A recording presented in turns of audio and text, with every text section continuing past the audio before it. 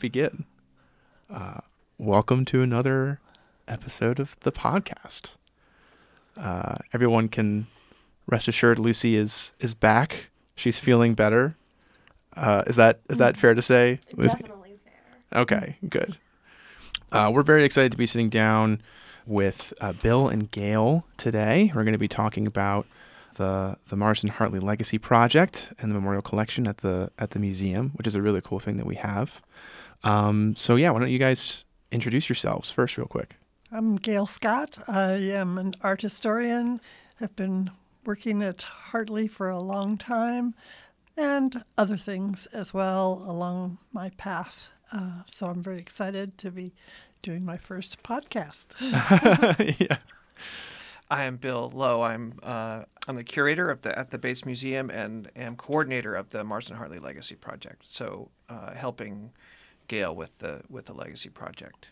Yeah, and you've been working at the museum since... This is my 30-something year. Wow. At the museum. I thought it was something like that, yeah. So longest tenured museum staff member, so pretty excited to be talking to the both of you.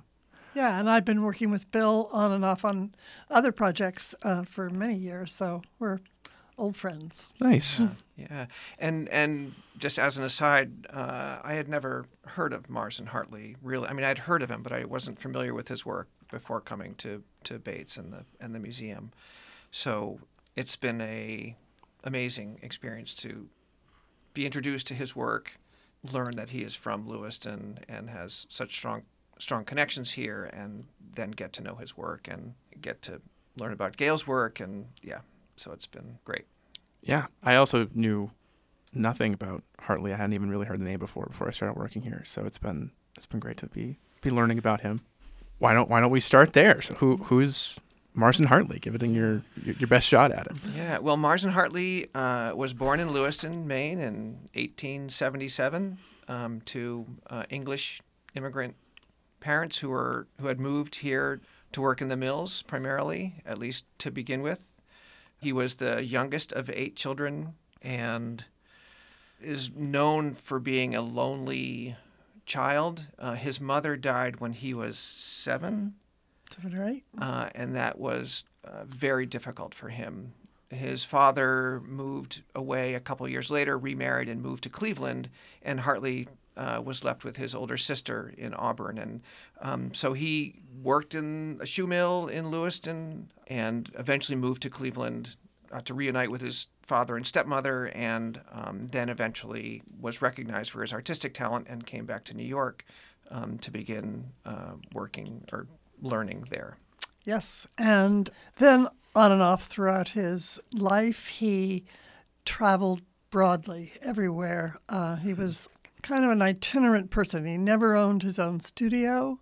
He would go to a certain place like Santa Fe, New Mexico, and either stay with friends, or he would find, boarding houses to stay in or hotel rooms in New York City when he was there. But finally, for a whole number of reasons, came back to the United States. He would off and on be back in the United States, but he came back to Maine. Mm-hmm. And the last 7 or so years of his life, he mainly worked in Maine and died in Korea, Maine, the little fishing village down east, in 1943. He's part of what is known as the group of American modernist painters who were mostly discovered and promoted and exhibited by the famous art dealer Alfred Stieglitz. Right. So his artist colleagues in that, what they call stable of, Stieglitz's stable of artists, as though they were horses, were artists like George O'Keeffe and John Marin, Arthur Dove, Max Weber, and Hartley, as both of you have said, a lot of people just do not recognize the name of Marsden Hartley as they would recognize the name of Georgia O'Keeffe. Okay. So he's not the household word that some of those other artists are these days, and that's kind of part of what our mission is to make his work as well known as any other of the Stieglitz artists and make it accessible to people. Right, So. yeah. Yeah, as you say, he's not as recognized as some artists like Georgia O'Keeffe. What makes his work and his life so important and interesting, and why is it that we should be paying more attention to Marsden Hartley and really bringing him to the forefront of this period of artists? Yeah, let me I'll say first, following up on Gail's explanation of the Stieglitz group, one of the things that made it so that Hartley was less popular, as it were, aside from the fact that he was an itinerant person and moving frequently in Europe and Central America and the West, Nova Scotia. He was constantly experimenting. He did not have a sort of a signature style like some of the others, Arthur Dove or O'Keeffe or Marin, whom you recognize immediately. And I think that made it difficult for him to be successful as a popular artist, because his style and work kept changing throughout his career. Yes, and it also is often, except for maybe some of the still life paintings, his work is rugged and just not as easy to enjoy in terms of a painting as one would enjoy looking day after day at a Georgia O'Keeffe. So, as Bill said, he is an experimental painter, and he was never satisfied with the pretty scene in front of him. If it were a landscape, he just really would struggle with the landscape and create something that was not necessarily pretty. So his work is challenging, and I've always loved that about it. I think he's coming into greater recognition for exactly that unique approach that defies the linear thread of a type of art that kind of looks like it's by the same person. He really just was constantly seeking. He was a seeker. Yeah. So part of what made his work difficult for some to enjoy during his lifetime is exactly one of the reasons, at least, why his work is so interesting to us now, because he was experimenting broadly, both with representational art, with abstraction, with spiritual work. Yeah, and I mean, you've been speaking to getting into kind of what his actual works look like. Is there a particularly favorite kind of work that speaks to you, or one that you sort of particularly connected with among his oeuvre? Well, since this is an audio podcast, it's sort of difficult to. I know, sort of tantalizing people. An audience too. I'm not sure that anyone would, recognize the name of a painting, but I guess I will say he is probably most immediately known for what's known as the German officer paintings of the World War I era, 1914-15. So those are very powerful abstractions. They're not non-objective. They do have recognizable symbols and numbers and various insignia, that kind of thing in them, but they are a signature group of paintings of his because no one was doing anything like that at the time. They were really unique, and unfortunately, he was doing them during World War I, and when he got back to the United States, German art or anything related to Germany was not a popular subject. So I wonder why. these very innovative paintings, kind of were not really appreciated until much later. For me, I would Hartley did a series of paintings several years earlier, when he was first exploring Western New England, the Western Maine and New Hampshire, the mountains. And there are several of those paintings. Is it the Hall of the Mountain King? and the like that are just exquisitely jewel-like paintings that are both beautiful representations of the natural world, but also symbolic of the things that he was reading at the time, Walt Whitman and things like that. And then I'd go to the end of his career for my all-time favorite, Hartley's. A work just sold at auction and was purchased by the Wilczek collection called Musical C Notes. And it's three little shrimp and three little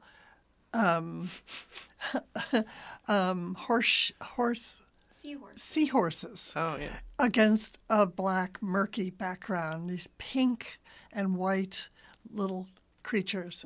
And it's just the most whimsical and exquisite painting that we will be so excited to have in the Wilczek collection, which maybe that we'll explain more about that later, but they have a close relationship with the Bates Museum. So right, yeah, I will link any of these that we're referencing down in the comment section. So if you want to look at these images, we won't be just purely talking about images without showing you. Yeah, so. That's great.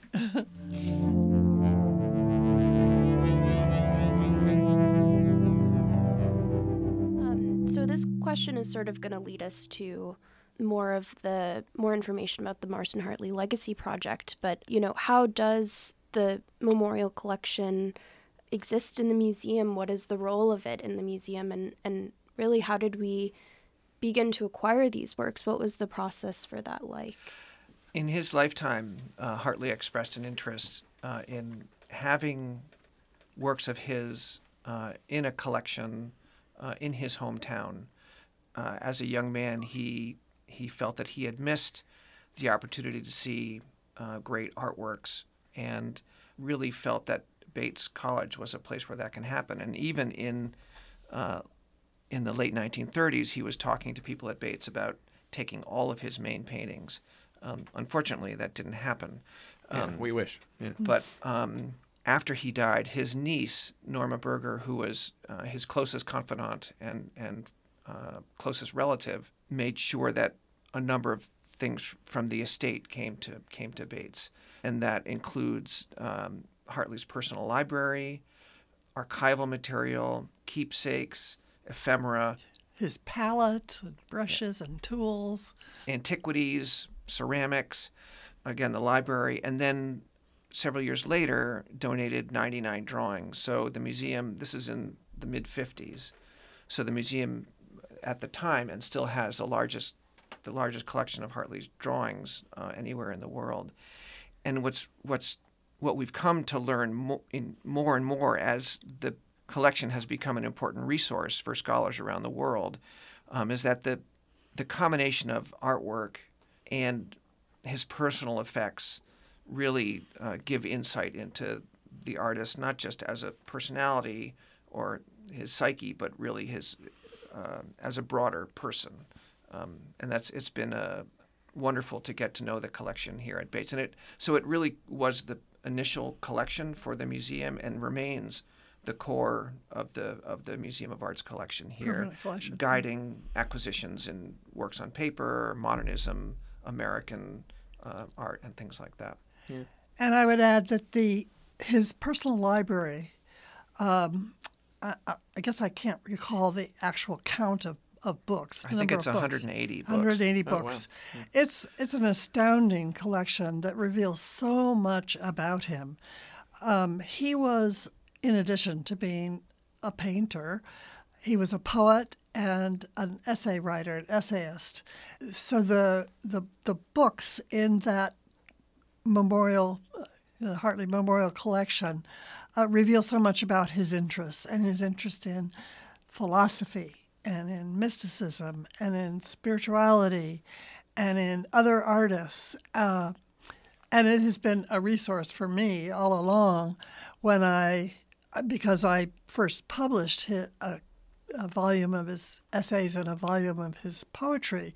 So to understand what he was reading and how it relates to the essays or poetry that he wrote has been an immense resource for me. So it's another gem in the Marsden Hartley Memorial Collection at Bates. Right. I suppose that kind of, and also, it ties right into, you guys have been doing research as part of the Legacy Project for Hartley. I wonder if you could speak to sort of what the Legacy Project is, and you've also already kind of started to speak to the kind of research that you can do with somebody who's this itinerant artist who's traveling around quite a lot. What's it like doing research on someone like that?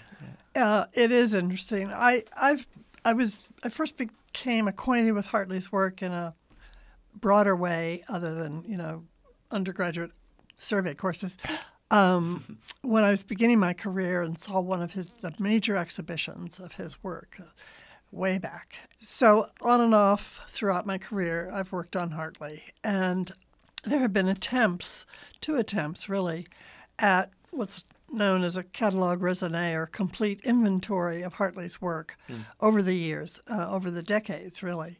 And I just recognized how important it was to finish that project, to make that happen.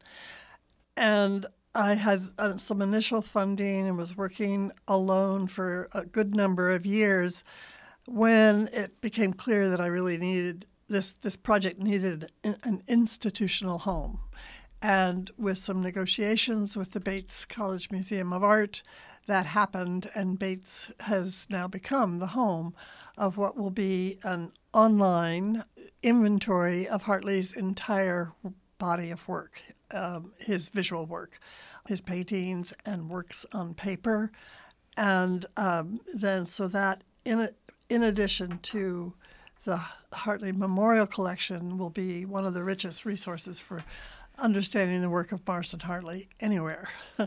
And so we're thrilled to be working on this project.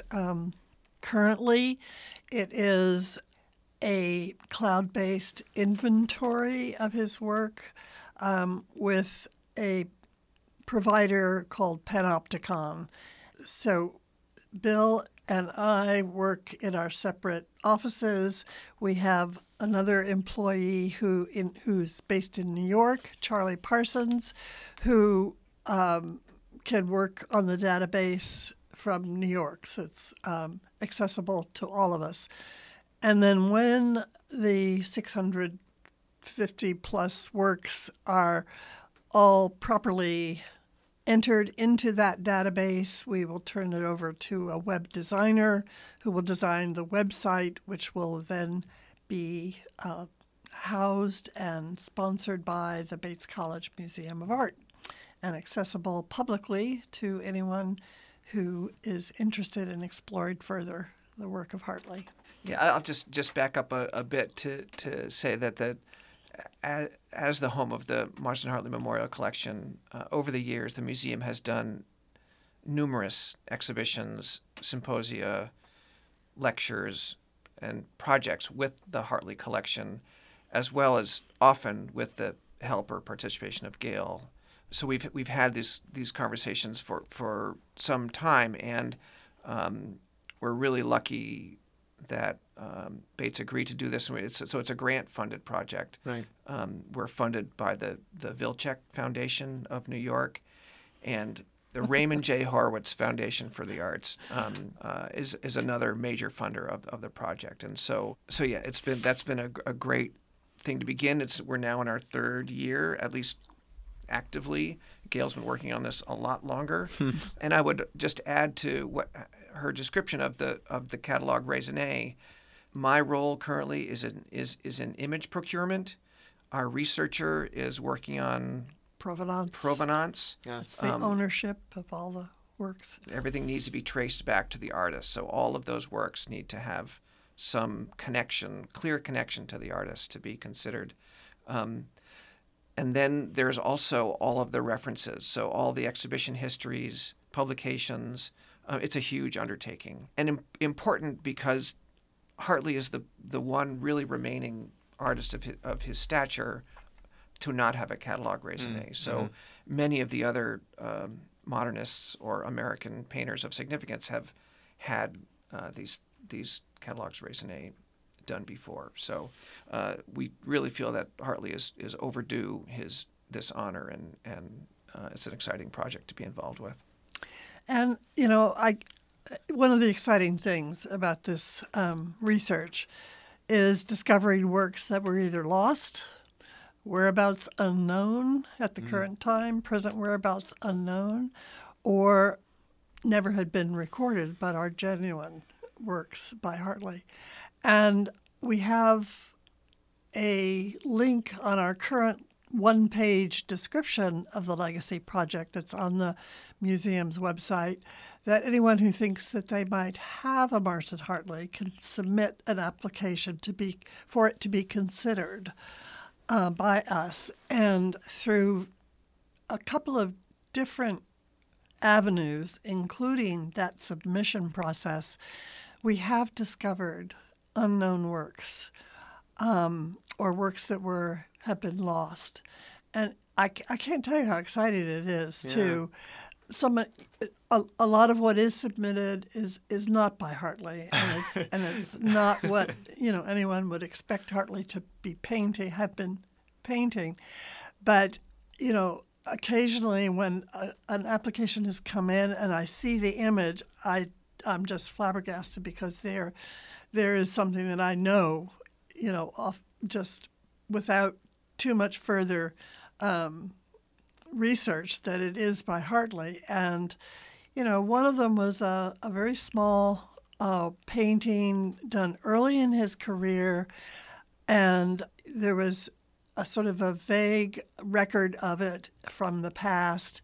But when this person submitted it, she gave the history of the ownership, and as soon as she mentioned the name of the family, Pollier, I think it was, I knew immediately that because this family had owned quite a number of Hartleys.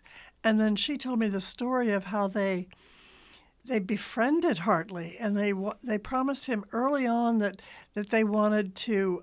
This is like 1910 or so. Okay. Yeah, way back.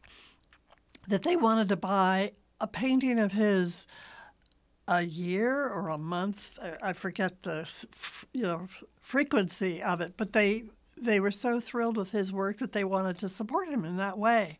And I had never known that story. So, when these things do emerge, it's pretty thrilling. Yeah. So you said like a stockpile, like a family sort of mini collection. Yeah. That's so funny. Yeah. Yeah, I'm so glad you brought this up. I was going to ask you about, I know that you encountered a work recently, right, by Marsden Hartley called Friends Against the Wind? Yes. Yeah, and I'd love to hear a little bit more about what that process was like finding it, and maybe what you did immediately after you found it. How did you go about researching the work? Did you already know about the work? Did you have to put this in the context of the rest of his work? How did you really approach it? Well, that one, I did know about it. I only had a black and white image of it. It had never been reproduced in color. But it had been in an exhibition catalog of Hartley in Nova Scotia, and so I knew that the subject was a memorial to the two sons of the people that Hartley stayed with in Nova Scotia in 1935-36, and I actually knew the name of the owner, Peter Sheldon, but I didn't know where he lived. Right. I didn't know anything about him, but somewhere I came across the fact that he actually lived in Windham, Maine. And I did just your Google search. I found a number of listings for Sheldons in Gorham. I called numbers that came up on the Google search, telephone numbers. I wrote a letter, and I never got any answer, so I was kind of, that one's got to go by the wayside. Maybe I'll never find it. Anyway, at some point, I was contacted by an estate attorney in Portland, Maine, who had this work by Hartley, and it was in a vault in a key bank in Portland, Maine. So I immediately made an appointment to go and see it. So I finally saw it in color. Anyway, that was another thrilling discovery. We still do have a lot of whereabouts unknowns in our inventory. Gradually, they emerge. Another one emerged last week at an auction house in New York at Swan Gallery. It will go up for sale soon, and I only had a black and white image of that as well. So gradually they emerge out of the woodwork, and some of these have been owned by collectors for decades and never exhibited, kept very privately in their homes. So that's why they are, kind of unknown until the owner decides to do something with it. Yeah. Right. One of the nice things about one of the interesting things about the Legacy Project and getting the word out there is that then we hear from people who might be interested in having their work included. And even in the process of going to museums and institutions seeking imagery for the works that we have, I mean, just last week, a museum in Florida ended up having, in addition to the one painting that we knew of, they have 2 drawings that Gail had never seen before. So there are things getting revealed all the time. So it's actually really, really exciting. I had been to the Norton Museum in 2016 to examine the one Hartley painting that they had. These 2 drawings were accepted as a gift that same year, but our paths crossed. I wasn't there at the time. Right. I was there just prior to the accession, I guess. So I'm only finding out about them, and they are totally unknown to me. They are not in any other inventory. So I am eager to hear about the ownership history on them. I still don't know, but they are pretty clearly genuine Hartley drawings, beautiful drawings. Yeah, so having the Legacy Project, the website or the resource completed will provide opportunities for scholars to continue research on Hartley, but it also amplifies the collection that we have here at Bates and raises its significance, or at least the attention, its contribution to understanding Hartley better. Yeah, and I'll say that Hartley became interested in collecting these little antiquities. He didn't have a lot of money to spend, but so none of them is terribly valuable, I don't think. But he would trade work of his for some little object that he saw in a antiquity store that he loved. And one such painting that I was just reviewing recently, he exchanged for a Chinese statuette, which is probably in the memorial collection, and I haven't had the opportunity to figure out which little object it was that he traded a painting for. Wow.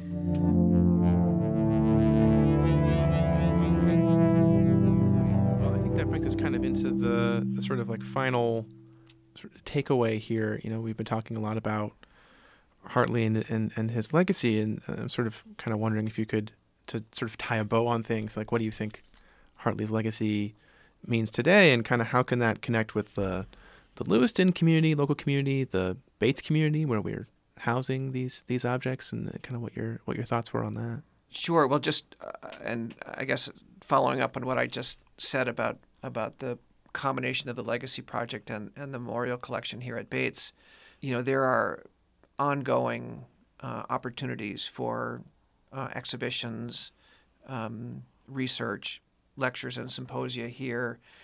We just, as you may recall, did an amazing exhibition, Adventure in the Arts, with the Vilcek collection, right. And that is scheduled to tour starting next year. So those kinds of opportunities for not just the Bates Museum, but for people interested in Hartley and scholars interested in Hartley to learn more about him and to, again, raise the awareness of Hartley as a Lewiston native and Bates as a place where he is home. And so if you go downtown, I don't know if you've been down on Lisbon Street recently, to the Hartley block, the new recently constructed apartments Oh, right. have Yeah. 2 large mosaics on the street level that are copied after Hartley. So the Lewiston Public Library has an amazing early Hartley painting. So there's growing awareness and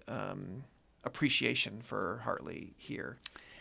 And I know that the museum does education outreach, and this is going to be a rich resource if the education curators or interns, Me. want to work with teachers to develop little study units, say, for instance, on a particular period of Hartley's work, and find some little object in the memorial collection, one of his ephemera pieces or a group of them that relate to paintings by Hartley that are either available physically because they're in the collection of the Bates Museum or online in terms of the Legacy Project and its resource. So that there will be lots of opportunities for that kind of educational opportunity for public school or school groups in the area, as well as art history classes at Bates itself, or special projects that students might want to do. That's a really great thought. That's something I'll have to talk with Anthony about very soon, about getting that going. But, well, thank you both. Thank you both for coming on. This was a great conversation. I also want to thank Bill, is going to be retiring soon as curator of the museum after, what'd you say, 32 years? Peter, this is an inappropriate conversation. Well, thank you, Bill. Yeah, I will say thank you. I will say that because the Legacy Project is so important, I am going to be continuing working for that, even though I'm not working for the museum. So yes, I don't want to lose him. Right, exactly. And I also want to thank Lucy. At time of recording, she's about to graduate. She's put her head in her hands a little bit. Don't make me cry, Peter. But I want to thank Lucy for doing these first couple podcasts with me. It's been very helpful to be having somebody so talented working with us. So thank you both, and thanks again for recording. Well, thank you, Peter, and thank you, Lucy, for giving us the opportunity. Yes. I think this is important, again, to get the word out and let people know about the Legacy Project. Congratulations to you both, and thanks very much. Yeah, great. This will be one more way for us to reach out to send this broadcast. Exactly. A link to the broadcast to our friends and Legacy partners. Most definitely. All right. Thank you so much. Thank you.